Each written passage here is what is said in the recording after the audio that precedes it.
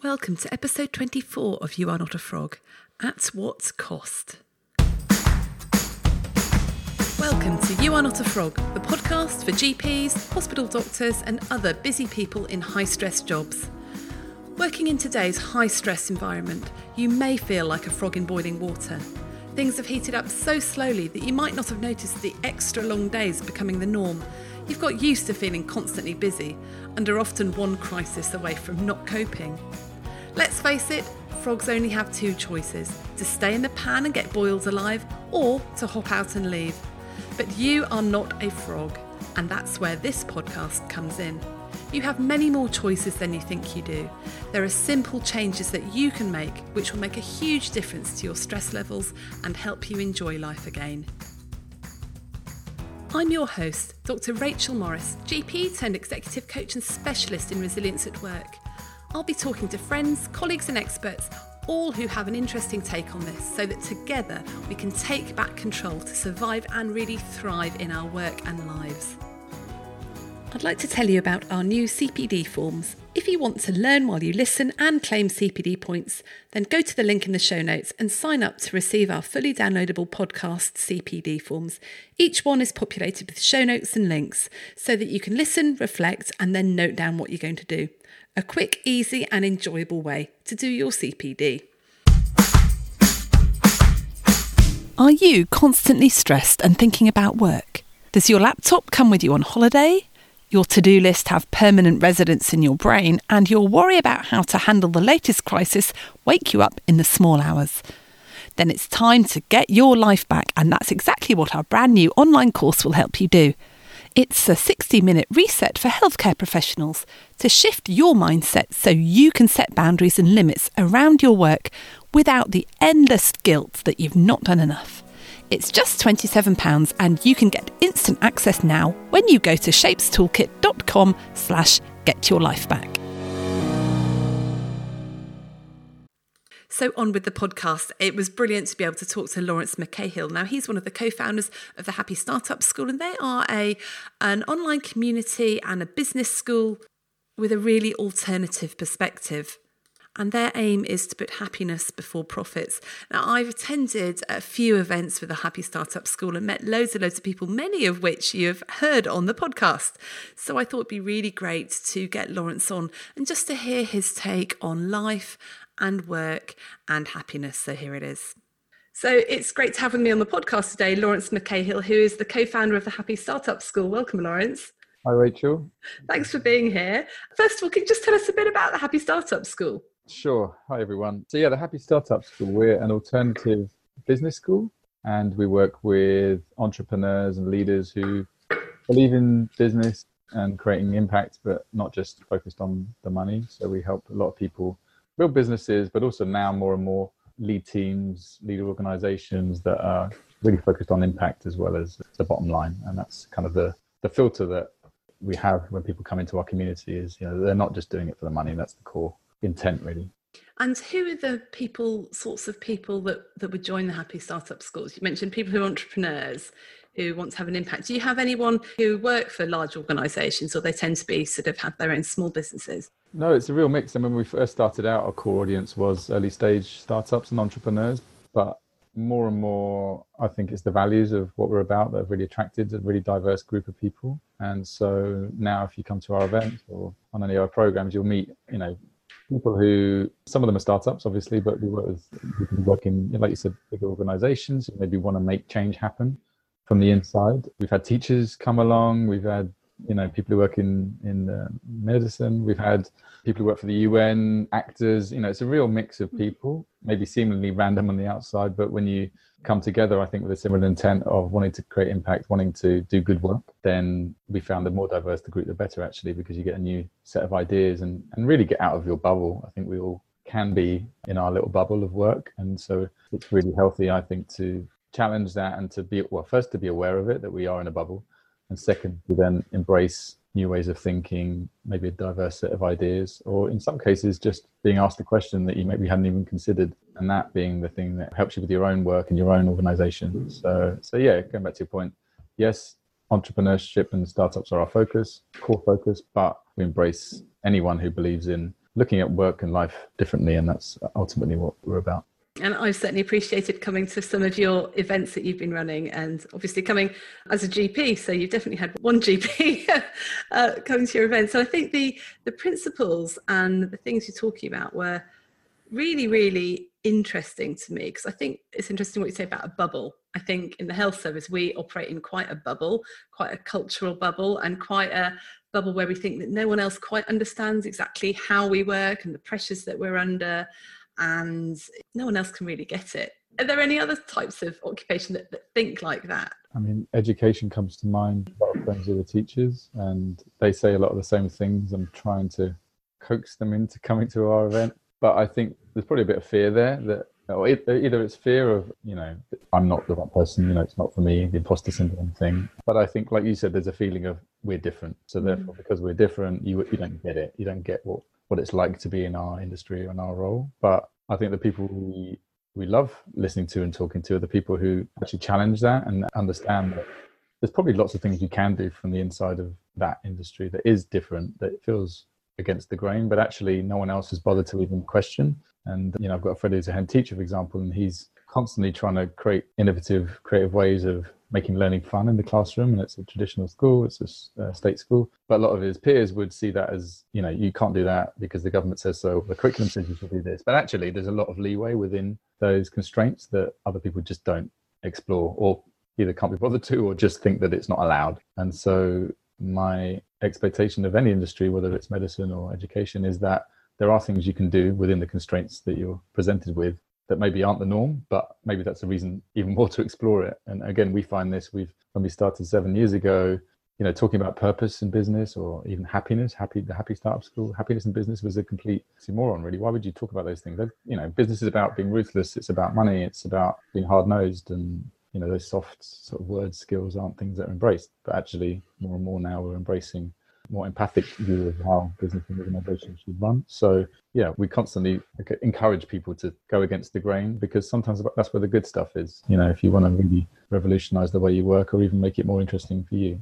I think happiness for me is really key. And I know there's been a lot of research, coming out in the last few years, probably around the time you started, or maybe even since you started, about the importance of happiness making you productive, then making you successful, as opposed to the other way around. And I think in medicine, certainly we fall into the trap of thinking the harder I work, the more productive I'll be, the more successful I'll be. But it doesn't work like that, does it? And then I'll be happy. And then I'll the villa by the pool. Yeah. Yeah. I mean, again, one thing that fascinated me before we even started was the research around positive psychology and people who are exploring that field. And I think the reason being, it's like, what can we learn from people who seem to be approaching life better, and not in terms of, running around high-fiving each other and smiling each day, but actually developing more resilience around life events, or being able to enjoy their work more, or have more connection, and live healthier, happier, longer lives. And so that's the quest we've been on to explore. How does that work with work? How does that work with business? What can we learn from that field that would then feed into some of the decisions we make with our work and business in that way? And those two things not competing, because like you said, a lot of people, particularly in the entrepreneurship field, but I'm sure in every field, there's this perception that, like you said, if I work hard, if I go up the ladder, if I achieve my promotion, get the grades, get the salary rise, all those points that we get on our badges and points that we achieve in our career, that we then get to the holy grail of success. And that means whatever that is for someone, the villa, then I'll get the time, then I'll be able to retire. And we've always been big fans of, understanding this is a journey, and how can you enjoy the journey and not wait for that end goal, because it may never come, or it may never, if it does come, in many cases, we've met people who they get the exit if they're selling a company, or they get the promotion to the CEO, or the company gets the funding from Shark Tank, whatever it is. And then they just feel a bit hollow, actually, that thing that they were striving for, that kind of end game that they were fighting for, isn't as rewarding or fulfilling as they thought it would be. And then it's like, okay, now what? What do I do now? That was the thing I was striving for. And often that comes at a cost of other things. And, that's probably one of the main questions we ask people is, at what cost? I want to take this opportunity, whether it's a salary or a project. Okay, that's great. It looks great on paper, on the spreadsheet, but at what cost? At what cost to you? What cost to your loved ones, maybe if you're spending less time at home, what cost to your colleagues or your vision for the business on the other hand. So I think, understanding this field of positive psychology, I think is important if we're to not only create more impactful organizations, but I think actually from a leadership level of your own life, being able to understand how these tools and how this science can actually benefit us as individuals. And, I read a lot about, I've just finished a book called Lost Connections. I don't know if you came across that book, but talks a lot about how, understandably GPs are busy and prescribe antidepressants often to try and solve that issue. But there's so much more deeper of an issue there that can be addressed, but it's not a quick fix. And so understanding these areas of focus in terms of community, of values and meaningful work, of connection to each other, those are the things I think they're probably longer prescriptions, but actually more. Yeah. And I think that, just to defend my GP colleagues, no GP wants to just hand out these antidepressants like Smarties. What happens is that you get people coming demanding them, and you sort of say, well, have you tried other stuff? No, I just want this quick fix. So I think it's very much, other people thinking that medicine is going to cure their difficult lives. And actually, there's so much evidence now around loneliness causing problems. We're all so isolated, aren't we? And working harder even makes us even more isolated. But actually, the solution is to connect people up more. And luckily, we are getting social prescribers now into general practice, who are people who are there to connect up people in the community and connect up resources, which is good, but it's going to take a while. Yeah. And I think it's interesting because I think the harder we work, the more we do get isolated, either within our practices or in our jobs, and we do lose those other connections outside our work. And those are the things that really make life worth living. I think so. I think the hardest thing sometimes is to ask for help. Not something's wrong, but something's missing.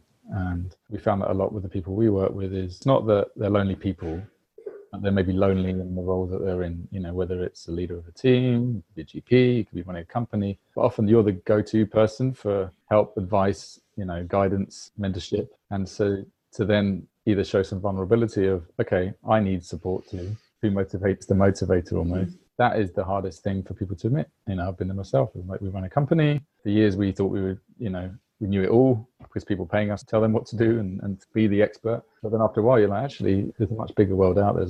Once everyone else who you've admired is probably going through similar battles, that's empowering because then you realize, okay, it's not just me who's going crazy and feeling a bit isolated or feeling like there's something missing. So I think the more we can build community, whether it's GPs building a community of peers, whether it's entrepreneurs like ours gathering to share highs and lows together, I think that's where the sweet spot is, where you get help yourself, but actually hopefully build bridges with other people and that kinship that then, we support each other rather than it being, which I think was fed from the education system, probably this idea of we all compete against each other for the same pie. And it's about scarcity mindset, which, we try and move away from if possible. I'm really interested in what you were saying. The question is that you ask yourself if any new business opportunity comes along, which is, at what cost?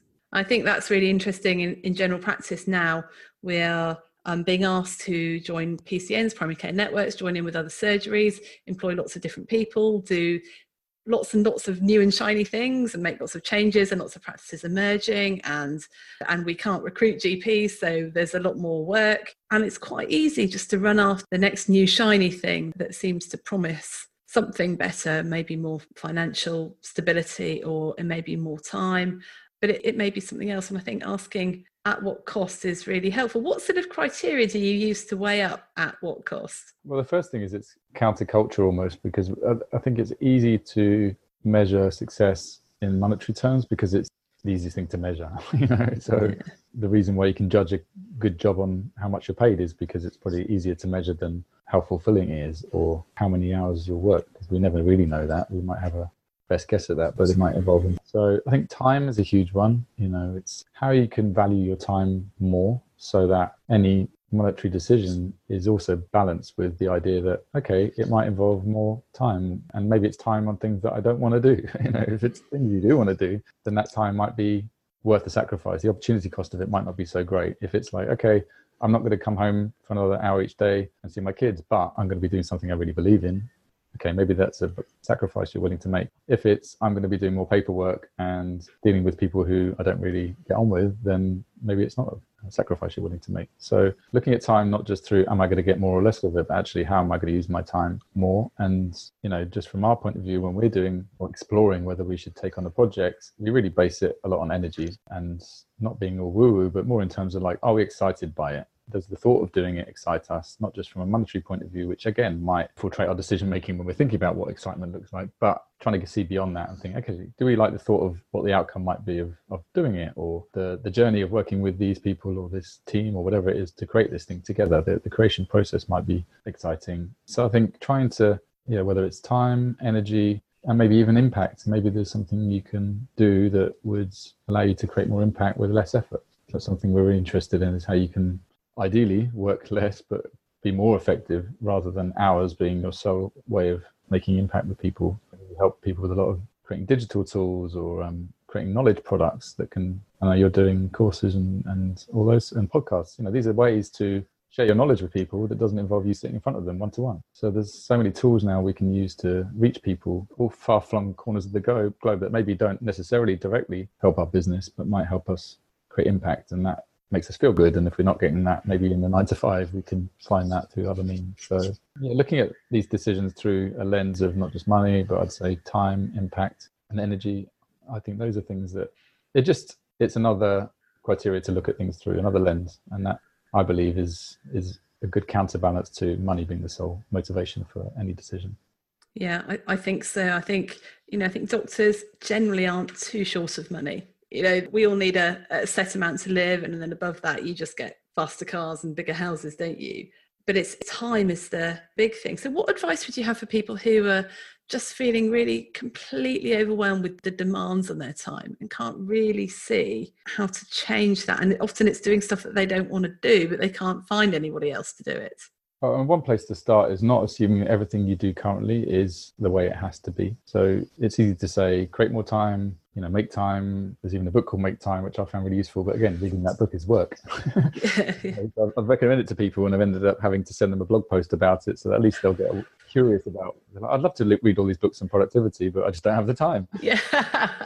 But I found that book useful because it helps you to understand, for example, how much time are we wasting on devices? How much time are we wasting on social media? Some would admit to more time than others, I'm sure. But chances are all of us are wasting some time throughout the day when we think we're not. And so that book for me was a useful tool to be able to remove any distractions that aren't helping.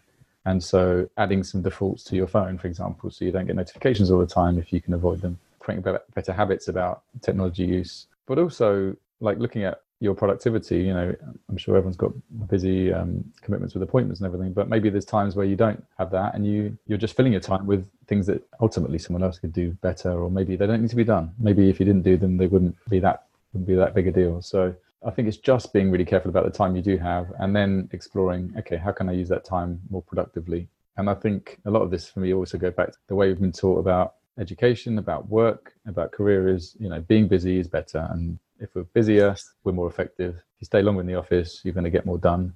But I've actually found the opposite to be true, particularly if it's more about knowledge work or creativity or thinking bigger. Sometimes doing less, sometimes going for a walk could be the most productive thing you could do. Sometimes taking a day out, or you came to our retreat in the Alps, taking a week out, luxury that brings, it feels very indulgent. But for big picture thinking, for network building, those things we found are things you can't necessarily tangibly touch and feel, but they could have a bigger impact than actually sitting in the office for 60 hours that week and churning out a load of reports or other things. So I think it's understanding what activities you're trying to do, what's your goal. But yeah, I think trying to not assume everything you have on your plate is given, because I'm sure we're all guilty of filling our time with things that actually aren't that effective. Mm. Yeah, it's supposed to be sort of up to 30 or 40% of us are doing sort of stuff that's not important. If you look at the Eisenhower matrix and the urgent important stuff versus the non-urgent stuff or the non-important stuff. Yeah, I can totally believe that. And I think it's understanding, just because you're sat there at a desk doesn't mean that you're being as productive at 10 p.m. as you were at 9 a.m. So that's one thing I've learned the hard way, is actually knowing when, your productivity levels have dropped and where you're most effective in the day and what activities are best done at certain times of day. And I think that only comes through experience. Some people are night owls, some people are early birds, but yeah, I've learned to carve out time for the right things at the right time. And so I tend to have calls in the afternoon. I tend to leave the mornings more for my own time if possible. And if that's not possible, then understanding if I've lost energy, that might be why, because I've, tried to fill my time with other people's ideas or commitments. So yeah, as much as you have control or autonomy over that, trying to find those moments of me time in the day or week, if possible, where you charge your energy, because otherwise, you're no use to anyone as it were. As they say, you can't pour from an empty cup. No, and I think that they also say that above about 50 hours, if you do 50 hours of work a week, if you go over that, you then become much less productive and you start to sort of damage the work that you have done, really. So 50 is the maximum. But I guess we've never thought like that, because when I was a junior doctor, I was working 120 hours a week, which was just ridiculous and actually made people ill. I get it. You're pushed for time, and with over 200 episodes, how do you know which is going to be the one that lifts you out of the saucepan and back to thriving at work? Never fear, the You Are Not a Frog podcast quiz is here. Find out if you're a super squirrel, brilliant badger or mighty mole, and I'll send you a personalised playlist with the top 5 episodes that will make the biggest difference to you. Discover your top of the hops, top 5 episodes, and leap into your happiest, thriving self again. Just go to youarenotafrog.com/quiz. But I guess we doctors are often in that mindset that we are superhuman and we can just keep working. But I think people then burn out, get ill, and then realise that it's not sustainable. And I think it's, like you said, those cultural norms, how to push back when there's pressure, peer pressure, or pressure from above to another way. I guess a lot of the pressure that doctors get is that it's just the sheer volume of patients they have to see, and that brings with it the sheer volume of paperwork. But I think there are a lot of processes that could make things a lot easier, that people haven't got time to sit and actually work it out. So just putting some time aside to say, actually, how are we going to work out a system for filing letters, or how are we going to work out delegation is really, really important. But I was interested. So when I sort of first contacted you to talk about the podcast, it was about change and uncertainty, because in general practice, and in medicine, there's a lot of change, a lot of uncertainty, especially at the moment. And I know that you've had sort of experience of this in the past. And as you were saying to me earlier, we're always in a state of change. What sort of big changes have you had to go through yourself in the past? Yeah, the reason that I think the theme resonated was, like you said, ever since we started the Happy Startup School 7 years ago, which was a side project at the time. It wasn't really a business initiative. I feel like we've been in a constant state of flux. I wouldn't say like constant change, but certainly embracing uncertainty, not running away from it. And I think that's really, I wouldn't say it's easy to do, but this idea of, if you're a startup business, the idea is that you don't really know. You might have a clear vision, but you might not know how you're going to get there. And so a lot of the teachings around entrepreneurship is to fail fast and learn faster. And this whole mantra comes from Silicon Valley, that the only way to learn is by doing and iterating and improving. But that, even just the word failure to most people is, the US is a culture of entrepreneurship and failing fast, but in the UK in particular, it's really difficult to embrace that, I think. And doesn't just apply to business, it applies to any walk of life. Failure is... Oh yeah, doctors don't like failing, that's for sure. No, exactly. And those things tend to end up in the press if they do. Yes. But if you're trying to do something differently, then there's an element of risk, I think. Otherwise, everyone would do it. That's the thing, is like, if it was easy, everyone would do it. And so the obvious thing that comes to mind with us was, before we started Happy Startup School, myself and Carlos, who started it, we were running a digital agency. So we were building websites and apps for clients, large and small. And when we came up with the idea for the Happy Startup School, we had a need to teach and train and share what we'd learned, helping other people build their businesses, as well as us building our own. And we made the decision in 2015 to close that agency to focus on our vision for this new school. And that was scary. I mean, it was scary because we didn't really know how the money was going to work. We had an idea of what that might look like. And it was scary because it was the unknown. But that was also exciting too. So it was this weird mix of, the only parallel I can give is being on a roller coaster. Some people love it, some people hate it. And there's highs and lows. There's that feeling of excitement, but also anxiety. And that's what running a business or making something new happen can feel like. And that's where we found the community helped us. Our community that we built had helped us to make that decision, because it wasn't just about us doing it in isolation. It was kind of crowd of people almost not pushing us over the edge, but certainly giving us, wings for our way down. That's what it felt like. So we made a decision that was on the outside a bit reckless. You closed your agency while it was doing really well. How are you going to make money? All the questions that our friends asked us and still don't get probably. But that came with change, that came with uncertainty, and that's kind of followed us through to today. In that, we've met so many amazing people on this journey that it's given us opportunity. I think we talked about shiny new objects earlier, that idea of there's always something new and different to potentially explore. But I think we've learned more recently, actually saying yes to everything can be useful at the beginning, but is not necessarily healthy a few years in. So really understanding like what change is healthy for us, what innovations we want to explore, but also what are the foundational things that don't change and that are working well. And that's where we're at now, is having a really clear idea of what we're about, where we want to be going forward in the future, having a really clear idea of our 10-year vision and having room to explore the stepping stones to get there. And sometimes that involves, I wouldn't say a failure, but it involves a learning that we could never have known unless we did it. And that, I think one thing to embrace is understanding with change there's risk, but there's also learning that you wouldn't have. And that learning can benefit yourself and your organization in ways you can't imagine, because it will lead you to people or ideas or projects that are almost out of your sphere right now. So it seems that you can cope with uncertainty as long as you have that vision there, as long as you know what the 10-year vision looks like, and then you're free within that vision to sort of try stuff and see if it works or not. Yeah, I mean, the challenge with that is for some people, even crafting a vision is scary, and that's one thing we help people with. But there's another way of looking at it, which is more, well, there's a couple of ways you can look at this. One is more individual. So it could be, how do I want my week to look, for example? What does my ideal week look like? Maybe you've got it how you've got it now, and there's a vision for how you want your work to look. And I found that a useful exercise because we can think more tangibly sometimes about the day-to-day and what my Tuesday looks like versus what 2030 looks like. And how do I want to spend my time? Going back to your point, how do you measure success? How do I want to spend my time is sometimes an easier question to answer than where do I want to be in 10 years' time? So that's one way of looking at it. The other way of looking at it is like, what is missing for me right now in terms of the work I'm doing?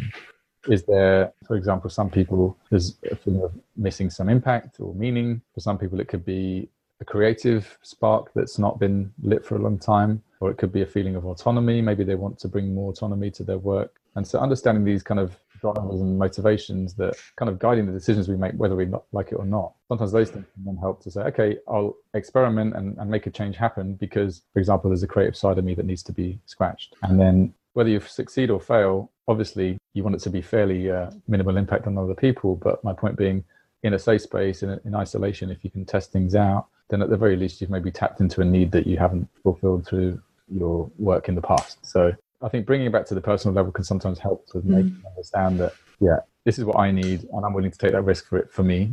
And actually think of, there was a guy who came to one of our events a few years ago. This was before mindfulness was really a big thing. And he was a deputy head in a South London school. And we met him actually because he was at an event where the Dalai Lama spoke, and he brought on stages his kids to meet the Dalai Lama from his school in South London, I think Bromley. And he was teaching mindfulness to these kids in his school. And again, his approach was, I'm willing to lose my job to do this because I believe in it. And I know it's powerful. And I've experienced it with my pupils that actually they're calmer, there's less bullying, they're more attentive, they're more creative when they have these mindful moments, 2 or 3 times a day. And so he ended up on stage with the Dalai Lama, meeting him and them experiencing that because of his risk that he took to take that first step of, I'm just going to do it. Whether it succeeds or fails, I believe in it because I've experienced it and I have this need to share this with my school children. So I guess that's one example of, yes, he wanted to do it for other people, but actually he wanted it for himself to have that space. And lo and behold, he's now written books on, mindfulness for schools and left the teaching profession because he felt like he was too hamstrung by that constraint eventually for his vision. Yeah, that's an interesting point. So, often we explore things, we find something's really useful for ourselves, and then we want to go and share it at work and for our patients. I know certainly there's lots of GPs who are teaching mindfulness into well-being and lifestyle medicine and all these things because they found how well they work for themselves and want to share it around, really. I love the idea of the sort of creating your ideal week. And I remember when I came to Altitude, Carlos sat me down, and Carlos is Lawrence's business partner, and said, right, Rachel, what is it you want? What do you want your week to look like? And I was like, no, don't I need to tell you my vision and my goals? He said, no, how do you want to live? That was really helpful because there's an exercise within that, which is looking at your diary, which might be overwhelming, I can imagine, for a lot of GPs, but looking at your typical week at the moment, right now, and just marking out activities in terms of what's what gives you energy and what takes away your energy, and even marking it as bluntly as red and green. You know, green gives you energy, takes away energy. And just seeing like a snapshot of what a typical week looks like right now, and that might give you an overview of, okay, if you're not feeling right, things aren't feeling great, you're feeling a bit burnt out, whatever the thing is that's missing, that might give you an indication. And then flipping that to what could that look like? How can you do more of the things that give you energy as much as possible? And how can you let go of, maybe not everything, but some of the things, like you said, that don't give you energy and you can delegate or let go of and have other people help? And sometimes it is just cutting stuff out. You know, I remember often coaching GPs, and, you know, by the time we've put in everything that's in their week into their, you know, their usual week, we've covered about 8 days. And you look at it, you go, how does this work? And they go, okay, no wonder I'm feeling stressed. But often it's even cutting out an entire role that you have, or an extra job, or the CCG job, or the this or that, or, you know, just to give yourself space. So I love that idea of doing the green and red days, or bits of time, and just seeing where your green and red balance, because you're never going to get a job that has no red in it, are you? And also, sometimes it's not a question of not doing those things, it's just understanding it, number one. So awareness of it is like, okay, this is the day when I don't even talk to my kiddies, like, oh, I hate Mondays because it's, you know, whatever, maths and RE and science. But it's like, okay, how can you make it fun? Because it's not fun, you know, because it is difficult. You know, what can you do to make it fun for yourself? So maybe there's ways of, yes, still doing those things, but then, I don't know, if you're like having to do a whole load of reports, you know, putting up your favorite music, or doing it somewhere more inspiring than the office, whatever it is, there's always ways you can sometimes, you know, tweak it to make it less draining, put it that way on your or if you can't tweak stuff inside of work, then actually tweak what you do after work. I remember someone telling me, you know, her on call day, she used to dread going home because you then get all the demands from the family, and actually just changing it so she went for a swim instead, not having to deal with the, you know, after being on call, she had zero energy left, not having to then give out more. She could pause to recharge herself a bit and then go home when she was needed a bit less. And then on other days, she could definitely give more to the family. Yeah, it's worth kind of creating space between things. So we're all guilty of filling our time and heading from one appointment to the next, or one commitment to the next. But as much as possible, you can give yourself that buffer, like even if it's 10 minutes just to breathe. One of my friends said once, like, before you open your laptop first in the morning, just stop and just think, what am I about to do? You know, even that alone has helped me. Just, okay, don't just go head straight into work. Like, I'm sitting down to do something. What is it? And can I close it when I'm done? Or do I end up looking at LinkedIn, Facebook, whatever the distraction is? So just having that intent around, you know, what is the activity I'm about to do? Could I even sit there for a minute and do a bit of, you know, breathing or mindfulness or whatever just before I start my activity? And maybe that would end up, the next 50 minutes is more productive than it would have been if I hadn't done that. So understanding these things aren't necessarily drains on our time, but actually things that make the time we do spend at work more effective. Yeah, because we do just fritter away a lot of time, and we do have more time than we think we have. I think it's 168 hours in the week, isn't it? And even if you're at work for 60 of those hours, that's still 108 hours. And, you know, no one sleeps that long. So you do have more time. It's just often we do just fritter it because we're so knackered. Fritter it away on Netflix or scrolling through Facebook and stuff like that. That doesn't really give us anything. The other thing that I thought was interesting is this idea of this vision, because I think that for many doctors and many practices, they are struggling with change and uncertainty and knowing what they should say yes to and no to, because they have no vision. They haven't actually sat down to think about, as a practice, what do they want to be doing? So you can think of individually what I want to be doing, what do I want to do with my ideal work week? As a practice, where do we want to do and where do we want to be? What tips would you give people for setting that vision? I mean, it's difficult. I mean, say we were working with a founder of a company, or the person who started the initiative organization, then once it's easy, but it can be easier to craft a vision because maybe they know it deep down. They've got a gut feeling why they started this thing. It can be, well, there's less stakeholders, put it that way. And then that can filter down into the teams that they create and have built. I think with a GP practice, maybe it's about a shared vision for the practice, or maybe there's a source somewhere, like, how did this practice start? Who was behind that at the beginning? What was the vision that they had for this? And is that vision still relevant? Is it clear? Is it, you know, are the values and the vision and mission behind that still relevant? As we say, live them, don't laminate them. I like that. Do you know your core values? Oh no, but they're in a drawer somewhere, or like they're laminated on the wall. They're on the back of the toilet door. Yeah, exactly. But trying to get people to really own those and live those is the hardest thing. And so In some cases, it could be an organization that's been going a long time and people have lost their way. And when they really tap into how did this come about, what's the story behind this practice, then maybe there's something there that they can, reconnect with and reignite. But more than anything, I think it's the people that work there and the leadership team to really have a clear idea of, where do we want to go with this? What's success for us as an organization? And trying to keep that as easy said and done, as simple as possible, not crafting like 100-word mission statement, but really, I think trying to look ahead and looking ahead to say, okay, what does the future look like with this in the world? What's the change we want to make as an organization? And that can just be your little dent, it doesn't have to be changing the world. It can just be, impacting people locally or, empowering people with, like you talked about, social prescribing, whatever it is, whatever the things are you're trying to do. I think that can create an inspirational beacon for other people, because again, it can inspire people to work there. It can also inspire people to come there and experience the value of the work they do. So I would say, again, it's carving out time if possible to get away from the day to day and to have the leader or the leadership team, and again, having someone else ideally run that session so that they can have the freedom to open up and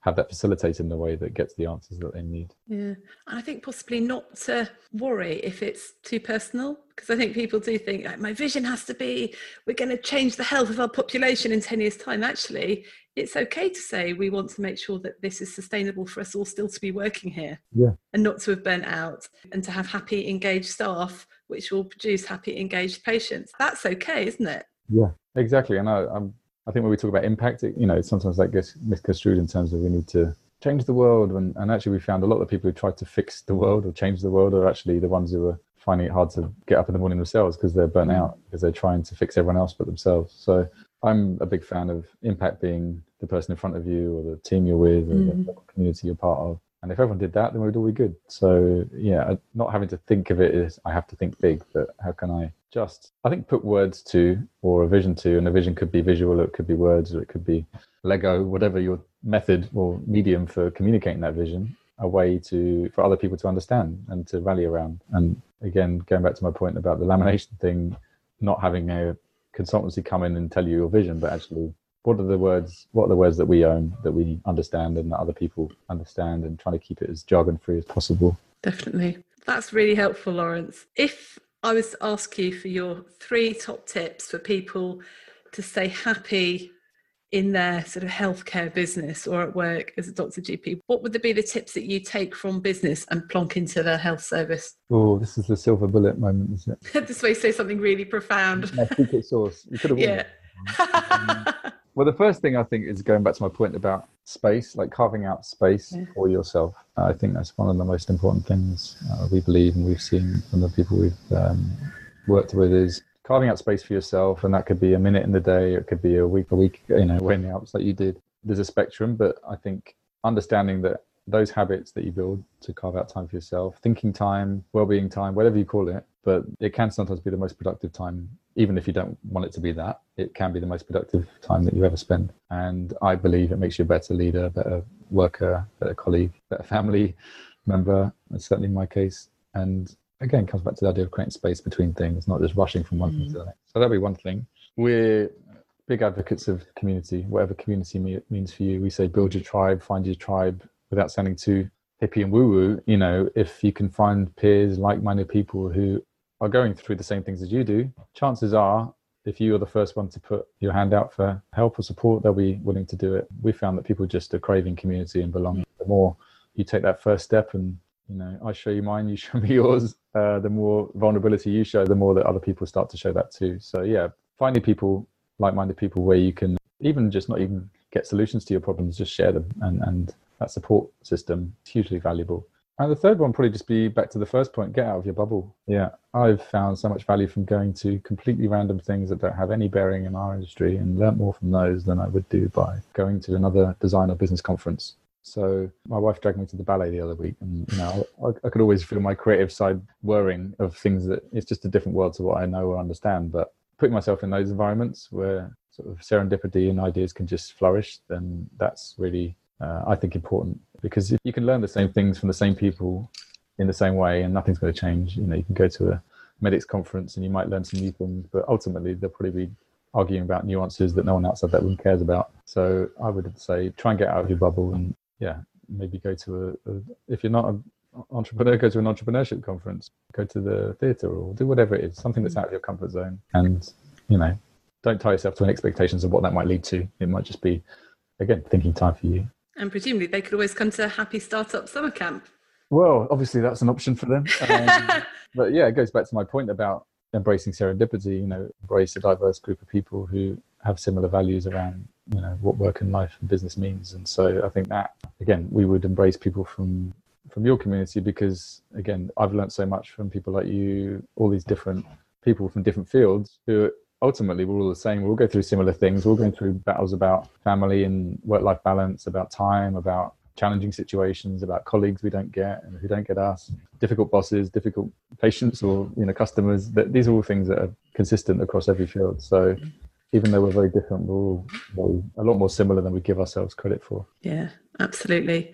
Well, Lawrence, thank you so much. It's been an absolute joy to have you on the podcast. If people want to get in touch with you, how can they find you? So the happystartupschool.com is the main website. You'll find links to all the things we do. We have a blog, we have a podcast, we have all the events on there, and an online community. For me personally, if you're on LinkedIn, look me up on LinkedIn or email me, lawrence@happystartups.co. I'll be happy to answer any questions anyone has. And yeah, again, like I said, we embrace difference and serendipity. So yeah, who knows where that might lead. That's great. And I'm going to put some of your blogs in the show notes as well, because I think you've done a few ones I've shared in my community and I think are really, really helpful to people. So thank you so much for coming on, and hopefully we'll speak to you again soon. All right. Thanks for having me. Thanks, Lawrence. Bye. Thanks for listening.